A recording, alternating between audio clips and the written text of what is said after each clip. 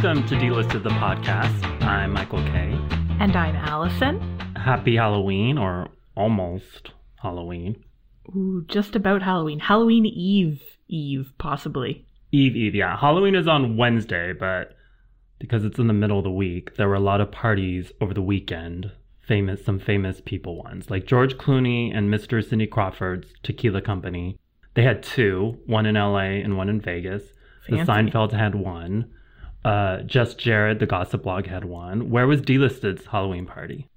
Well, I mean, I would like to think that we had our own Halloween parties by ourselves. By ourselves, I mean completely by ourselves in our living room. Yeah. Well, if we had one, it'd probably exclusive. be held, like just Jared's was held, in a real venue and celebrities came out. Ours would be held like in a strip club parking lot in Redlands. And the party would stay there until we got kicked out of the parking lot, and then we would have to move to like the parking lot of a Spirit Halloween. Oh, so I really thought I would see a lot of problematic costumes from attention whores, but I really did not. There was nothing like the time Julianne Hough did blackface to dress as Crazy Eyes from Orange Is the New Black. Yeah. There wasn't anything like that I saw. But Shaun White, that ginger Olympian. Yeah. What is he called? The Flying Carrot or something? Yeah, that I think sounds so. right, yeah. The Skyward Carrot or something. Something like that. So he dressed like Simple Jack from Tropic Thunder. Oh, no. And the Special Olympics people said they were disappointed with him for making a disability a punchline. So he got into some trouble. And both Ariel Winter and Brody Jenner's wife dressed as Elvira Hancock from Scarface. And that offended me because nobody except Michelle Pfeiffer should dress as the legendary Elvira Hancock. So those are offensive. That was a problematic choice on her part. Yes. But let me ask you, Allison, have you ever wore a costume that at the time you did not think was a mess, and now that you look at it, you're like, that was problematic? Yes, absolutely. And as an adult, or were you a kid? I would say I was probably in my early 20s, which I mean, I'm obviously in my early 20s right now. So this is obviously Halloween. Happened last year, yeah. Yeah. No, it wasn't at the time. I didn't think it was problematic. So I was dating a guy who looked exactly like Harry Potter, but I didn't want to like. He looked 5 years old or 6 years old, or however Harry Potter. This is getting very problematic. No, he looked like Harry Potter from like the later movies, not the earlier grown up ones. Harry Potter. Yeah, the like. But were those Harry movies Potters out back then? All the way back then? I'm just. Oh, excuse me. All the way back then. You know what? I deserve that. It really wasn't that long ago. Okay, so the point is, he looked like Harry Potter, but Harry Potter also looks like John Lennon. So I was like, well, if you go as John Lennon, I'll dress as Yoko Ono. And I obviously don't look like a Japanese woman. So but you did not paint your skin. No. So here's where I feel proud of myself, is that this was like so many years ago before we started using the word like problematic and stuff like that. Like, obviously I knew back then that like blackface was a terrible idea, or like dressing up as a Native American is a horrible idea. But for me, I thought, okay, well, if I dress all in black and have a black wig and put on like a black beret and like maybe do a cat eye, like just a little bit, I was like, I think that's good. That's not bad. See, the cat eye is, I think, where you went sideways. I know, but to be fair, you're like, well, I taped my eyes with tape and then I painted my skin yellow. It wasn't that bad. I watched Breakfast with Tiffany's and I like took notes on Mr. Yunioshi. No, like, to be fair, nobody knew I was Yoko Ono. So I think I didn't do a good enough job at it. Like, I think I just looked like myself, like maybe a beatnik. With a black wig, yeah. So I think that's Mine was around 15 years ago. So I dressed as a Hare Krishna. Okay. Which I would not do now. I wore like the peach robe, and I carried flowers. So some Hare Krishna costumes, they have the bald cap with a braided ponytail. Yeah. Those are a mess. I didn't go that far, but it was still a mess. So were you wearing a robe or were you wearing a bed sheet? It was oh God, I really don't remember. I think it was just like fabric that I bought like at, Michael's. So what about you favorite costumes? I think my favorite costume, it's kind of a tie. One year I went as a squirrel, and I like made my own tail. Were you a grown-up dressed as a squirrel? I was a grown-up, yeah. These are all grown-up costumes because I don't count my little kid costumes because like every little kid costume is cute to me. Like they're all good. Oh, no, they're not. I don't know. Yeah. Some of them are pretty cute. But like, so my squirrel was a costume I loved. And then a couple years ago, I went as Loretta from Drop Dead Gorgeous, which was hard. One. It's that's not a really hard because I'm pretty trashy. And then as a little kid, I think probably my favorite costume was a homemade Punky Brewster costume when I was about 5. And that sounds cute too. It was very cute. My mom worked really hard on it. Because you're blonde, so did you wear a wig? No, I had brown. I'm one of those kids who had brown hair in like the spring and the winter, and then blonde hair in the summer and the fall. Meaning you dyed it in the summer and the fall. Yeah, exactly. I was going to the salon at 5. You bleached it. No, by then my hair was darker. It had faded with the fall or whatever. So my hair was dark. I did look like Punky Brewster. Well, that's cute. Yes. So what are your favorite costumes? So I have 2. I'll make this quick. Okay. So Mariah Carey's video for Heartbreaker from 1999. So there was a good Mariah and a bad Mariah named Bianca, I think the bad Mariah was. So my friend Nick and I, we did that. So I was good Mariah. And so like right now I'm skinny fat.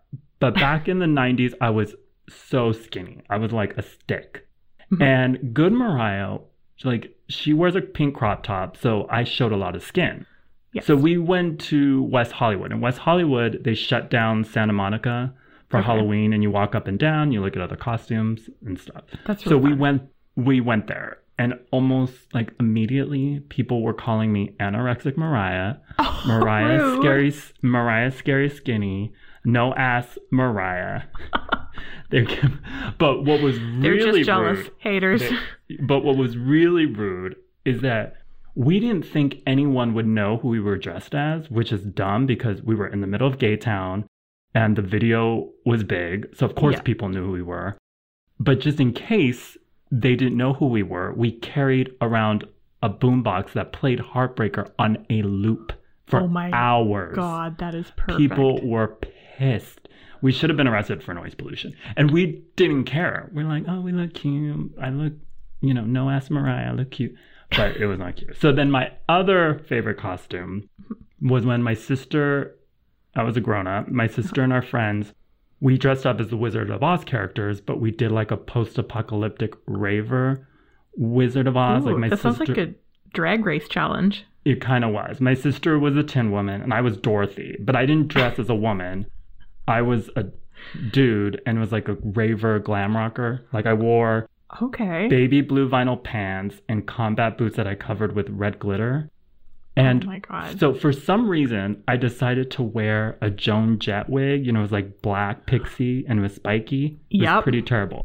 And when I look at pictures now, I look like Kris Jenner as like a bootleg Eddie Izzard. It's just awful. I look so awful. And I still have that wig somewhere. And now that I said it looks like Kris Jenner's hair, I need to find it, dip it in holy water, and throw it into a volcano. Or if you don't have a Halloween costume yet for Wednesday, go as the scariest thing in the world, which is Kris Jenner. Yeah. No. I don't have much dignity, but even I have too much dignity for that. Yeah. So let's move on from Halloween messiness to movie messiness. So Variety reports that Steven Spielberg and J.J. Abrams are producing a movie of the nonfiction book called A Hope More Powerful Than the Sea, One Refugee's Incredible Story of Love, Loss, and Survival. The book was written by Melissa Fleming, who is the chief spokeswoman for the United Nations Refugee Agency.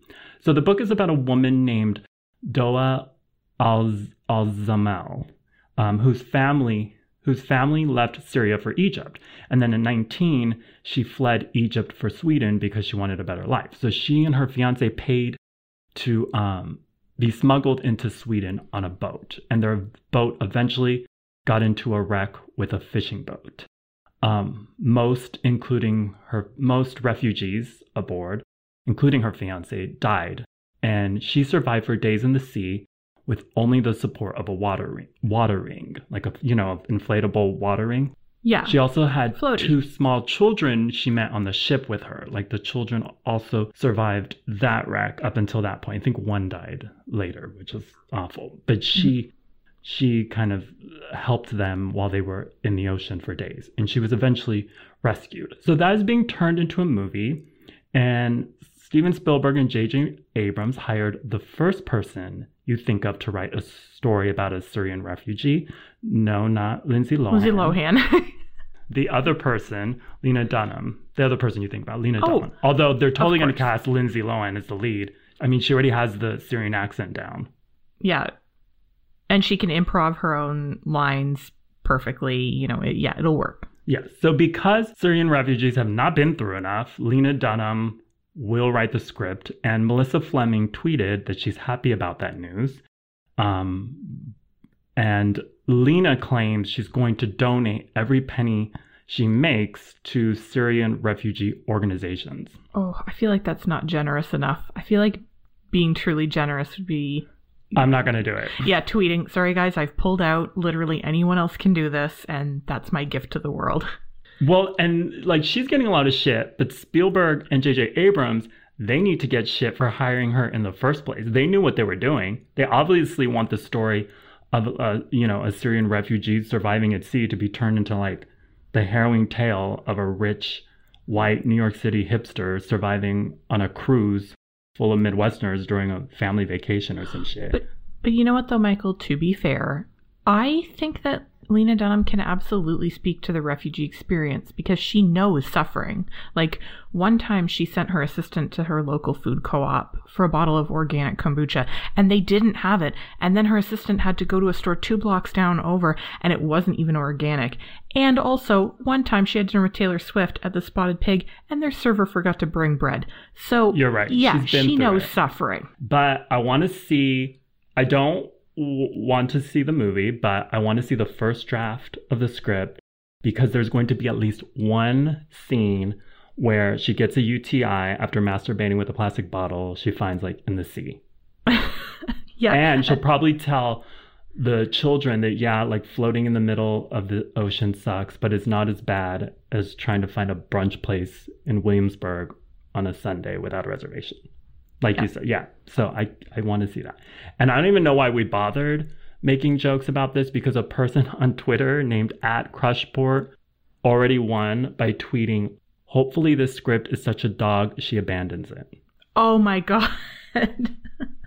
Boom. That's it. Podcast is done. We can't report on anything better than that. All right. So I'm going to take us from movie messiness to vocal messiness.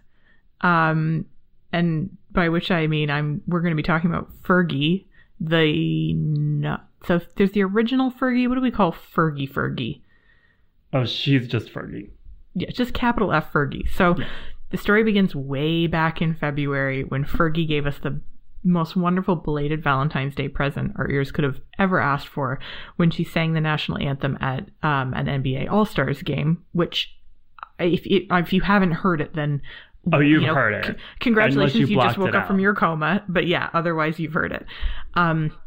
It kind of, I don't know, the way I can maybe describe it is like, it sounds like someone who can't sing doing an impression of Christina Aguilera. And the rockets regulate,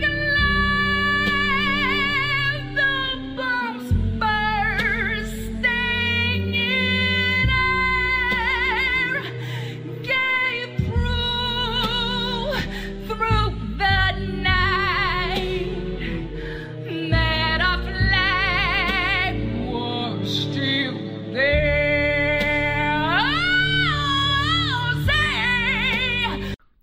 It's great. It's terrific. So anyway, during that national anthem, the camera's panning around to a whole bunch of people, and it the camera lands on players, and so it lands on Draymond Green of the Golden State Warriors, who became known more as than just Draymond Green. Is it Draymond or Draymond? I would say Draymond. Like Draymond. Yeah, like I'm looking at it like everybody loves Draymond. Well, everybody did love Draymond during that video. We did. Because his face was just like, what the fuck is this? It was perfect. I mean, it was the face you would make if you were watching that live.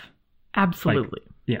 So Josh Duhamel, Fergie's former husband, recently came to her defense. He was really bothered by Draymond Green.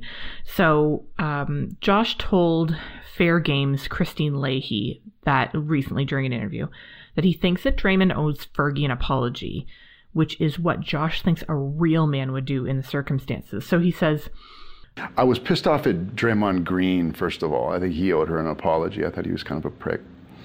Why specifically for just because he knew the camera was on him and he snickered about it. And I just thought that if he would have been a real man, he would have at least called her and said, listen, I'm sorry that I caused all this. Oh, so he never reached out? No, of course he didn't. Did you? Did you try to get that message to him? No. Okay, well maybe he's watching now and he can apologize to her. I mean, that's what a real man would have done, in my opinion. I mean, Fergie kind of caused it all herself when she opened her mouth, but that's... Well, if Josh wants Draymond Green to apologize, then he should demand an apology from literally every single person who watched it, because we all laughed at it. Oh, yeah, absolutely. Where do I send my apology? Because my face is doing the same thing as everyone else.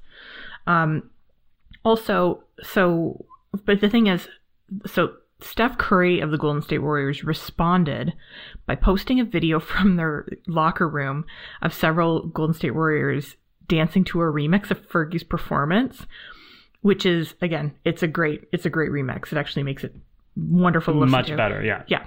And Fergie responded to that by tweeting the video and saying, I knew I wanted it to be special. So she kind of gave her stamp of approval, and she's got a good sense of humor about it. She doesn't care. And that made me, I personally loved Fergie's version of the national anthem because I love when people butcher it. That's my favorite American pastime. Listen to it. And she sounded like a drunk hyena, getting butt fucked with a vibrator or whatever. And she laughed about it.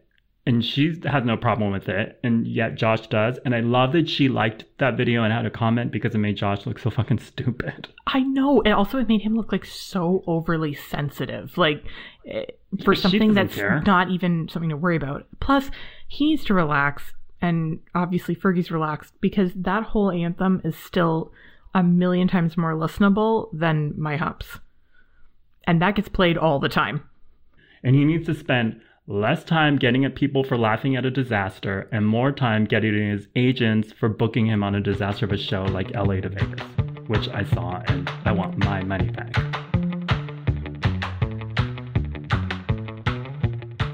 This is the part where we go over 5 stories, quickly-ish, starting with 50 Cent and Ja Rule. They've had a long marinating beef going on since the beginning of time. Last month, Ja Rule's show in Syracuse was canceled and 50 Cent laughed at him on Instagram for not being able to sell tickets. And then last week, 50 Cent laughed at a Ja Rule show in Arlington, Texas being on Groupon for $15, and he said he bought 200 seats in the front so it'd be empty. Ja Rule responded by tweeting a picture of 50 Cent in drag with the caption, "This beef is a joke to everyone except this little ape-looking bitch. She mad." And now people are accusing him of transphobia. So I'm team no one on this, but 50 Cent, he had to declare bankruptcy not too long ago. Yeah. And wasting money on stupid shit like this is going to make him have to declare bankruptcy again. And then who's going to be laughing? Yeah. And also, I mean, I'm definitely team no one as well. But Ja Rule needs to think about it this way. At least someone is buying tickets to his show. That's true. Yeah, that's a positive. Yeah, even if nobody shows up, I mean, nobody's going to show up anyway, but at least somebody's buying those tickets. So The Hollywood Reporter did a long interview with Sigourney Weaver about the entertainment industry and the Me Too movement, and Roman Polanski came up. He directed her in Death and the Maiden, and she was asked if she'd work with him again. She said yes, and added, "To be quite honest, I think I would. He's now happily married. He has 2 children. I'm sure that he and the children have had some interesting conversations about it. He pled guilty. Does he regret it? I'm sure he does." Not Sigourney Weaver. I know. That whole quote about, I'm sure him and his kids have had conversations on. Here, this is me tugging at the collar of my shirt, being like, yeah, hi, children. This is the time, I raped a girl. Yes, come children, gather round the fire. Daddy has a tale about being at Jack Nicholson's house in the 70s. Yeah, it's terrible. Listen, Sigourney Weaver needs to understand that the only kind of career news we want to hear from her is stuff like, I am doing an Aliens reboot, or I am working on a sequel to Heartbreakers. And that's all. That's about it. But she's right. Like, I'm sure Roman Polanski does regret pleading guilty. So she is right about that. Yeah. So Deadline brought on 1 million as-if headlines. And yes, one was from me when I wrote this for Dlisted the site, by announcing that a remake of Clueless is in the early stages of happening. Tracy Oliver, who wrote Girls Trip, is producing, and Marquita Robinson, who writes for Glow, is writing the script. Oh my gosh. To paraphrase, quote, Clueless, I hope that a Clueless reboot is sporadically... That barely works. What I'm trying to say here is this is a terrible idea. I'll say it works. Okay. But, like, Clueless was a remake, or whatever you want to call it, of Emma. So why don't they just do another remake of Emma? Why does it have to be a remake of Clueless? Like, this is why classic movies should be able to get historic status like buildings. Like, it should be against the law. It's true. To mess with this. Clueless should be in the Smithsonian along with Paul Rudd, who should also be in the Smithsonian. But I think that's the only way this movie can work is if Paul Rudd is involved, and he totally could because he's almost 50, but he still looks like a college student, and that's the only way I'd accept this movie. If he plays Cher, then yes, I'll completely accept it. Fully on board. Okay, so speaking of unnecessary reboots, the Heathers TV show from Paramount, you know, the one where like the marginalized kids are actually the bitches and bullies. Yeah. It was already pulled and scrapped after the Parkland shooting because there's gun violence in the show. So Paramount then decided to heavily edit the episodes and air it all in a marathon. It began airing on October 25th, but on Sunday night, they didn't air 2 episodes because of the Pittsburgh synagogue shooting. The episodes dealt with the students going through active shooter training. What a mess. God, I know. Also, the show has been pulled from the trash so many times. Like, it's take a hint, Heathers. It's almost like a Heathers reboot doesn't work in 21st century America. Like if they're looking for something new. Time, like if they're looking for a safe time when the country isn't in mourning over a mass shooting, they're gonna have to wait until like 2000 and fucking never. Yeah, and it's gonna have to. It's not gonna have to like premiere on Mars within the first like hour that we have landed on Mars. Yeah. Although Shannon Doherty got a check for this and she's in it for a minute. So it's not a total flaming turd situation. She got a check. So that's something good. Yeah. So as we all know, Sofia Vergara's douchebag ex, Nick Loeb, is suing her for what he says is his right to use 2 frozen embryos they made when they were together. He really wants to make the embryos, which are both girls, and he's named because that's what you do, into humans. But Sophia doesn't want to since they're not together anymore. Nick has moved his case to Louisiana because it's a pro-life state and they recognize embryos as humans. TMZ says he got a place in Louisiana since you have to be a resident to file a lawsuit in the state.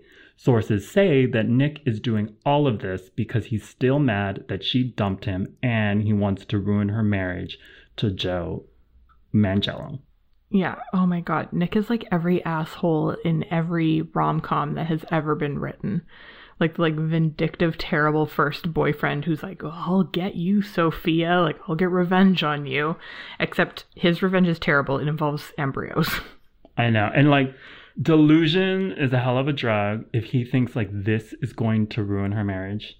Like, I know. I mean, she's probably remaining unbothered because it's hard to care about much when you're fucking Joe Manganiello while buying diamonds on your iPad with your zillions of dollars. For Halloween, we asked you, our dear listeners, to send in a scary story if you had one. And you sent some in. So we're going to read 3. Ooh, turn out the lights. Okay. Put a light in your jack-o'-lantern. Yeah. So the first one comes from listener Bex. It's long, but it's a journey and it's a scary story and should be made into a movie. Just don't get Lena Dunham to write the script and it'll be fun. It'll be good. Okay, so here we go. When my mom was a teenager, her older brother asked her if she wanted to ride along one Saturday afternoon and see a house that he and his wife were thinking of renting. She always enjoyed hanging out with them and her nephews, who were just a couple years younger than her. So she was happy to go along. The house was a large 19th century farmhouse that had been very well maintained with all the original woodwork and hardwood floors. The rent on the place was incredibly cheap. The house was out in the country and was owned by an older, childless couple. They explained that the rent was cheap because they were eager to downsize and move closer to town. It was becoming too hard for them to maintain a large house and drive so far to run daily errands. They met my family at the house and showed them around. There was one bedroom upstairs that was locked, and the couple explained to my uncle and aunt that they had some personal belongings stored in there, and they would prefer if they kept the door locked and the stuff undisturbed. My uncle agreed to this, and after seeing the whole house, he and my aunt decided on the spot to rent it. The older couple left to get the lease paperwork, and my aunt and uncle left to go to the bank to get a cashier's check for the deposit. The 3 teenagers stayed behind to explore the house. Of course, as soon as the adults left, the 2 boys decided that they were going to break into that locked room to see what was in it. They tried kicking in the door, but it wouldn't budge, so they ran down to the basement to see if they could find a crowbar or other tools to take off the doorknob and lock, leaving my mom standing in that hallway by herself. She poked around some of the bedrooms, and when she came out, that locked door was standing wide open. Of course, she thought maybe her nephews had managed to loosen the lock and it finally gave away. She stood outside the room and looked in. She saw that it was empty, not full of personal belongings, and that there were faded stains on the floor. She immediately knew something was wrong and was very scared, so she did not go in. Then she heard a faint voice from inside the room calling her name and asking her to come inside. She was frozen in fear and didn't move. Just then, her nephews came bounding back up the stairs with the tools they had found. They yelled, "How did you open the door?" and ran to my mom. When they reached her, the door slammed shut. This roused my mom from her frozen panic, and she grabbed the boys by the arms and yelled, "Get out now," and they all ran outside.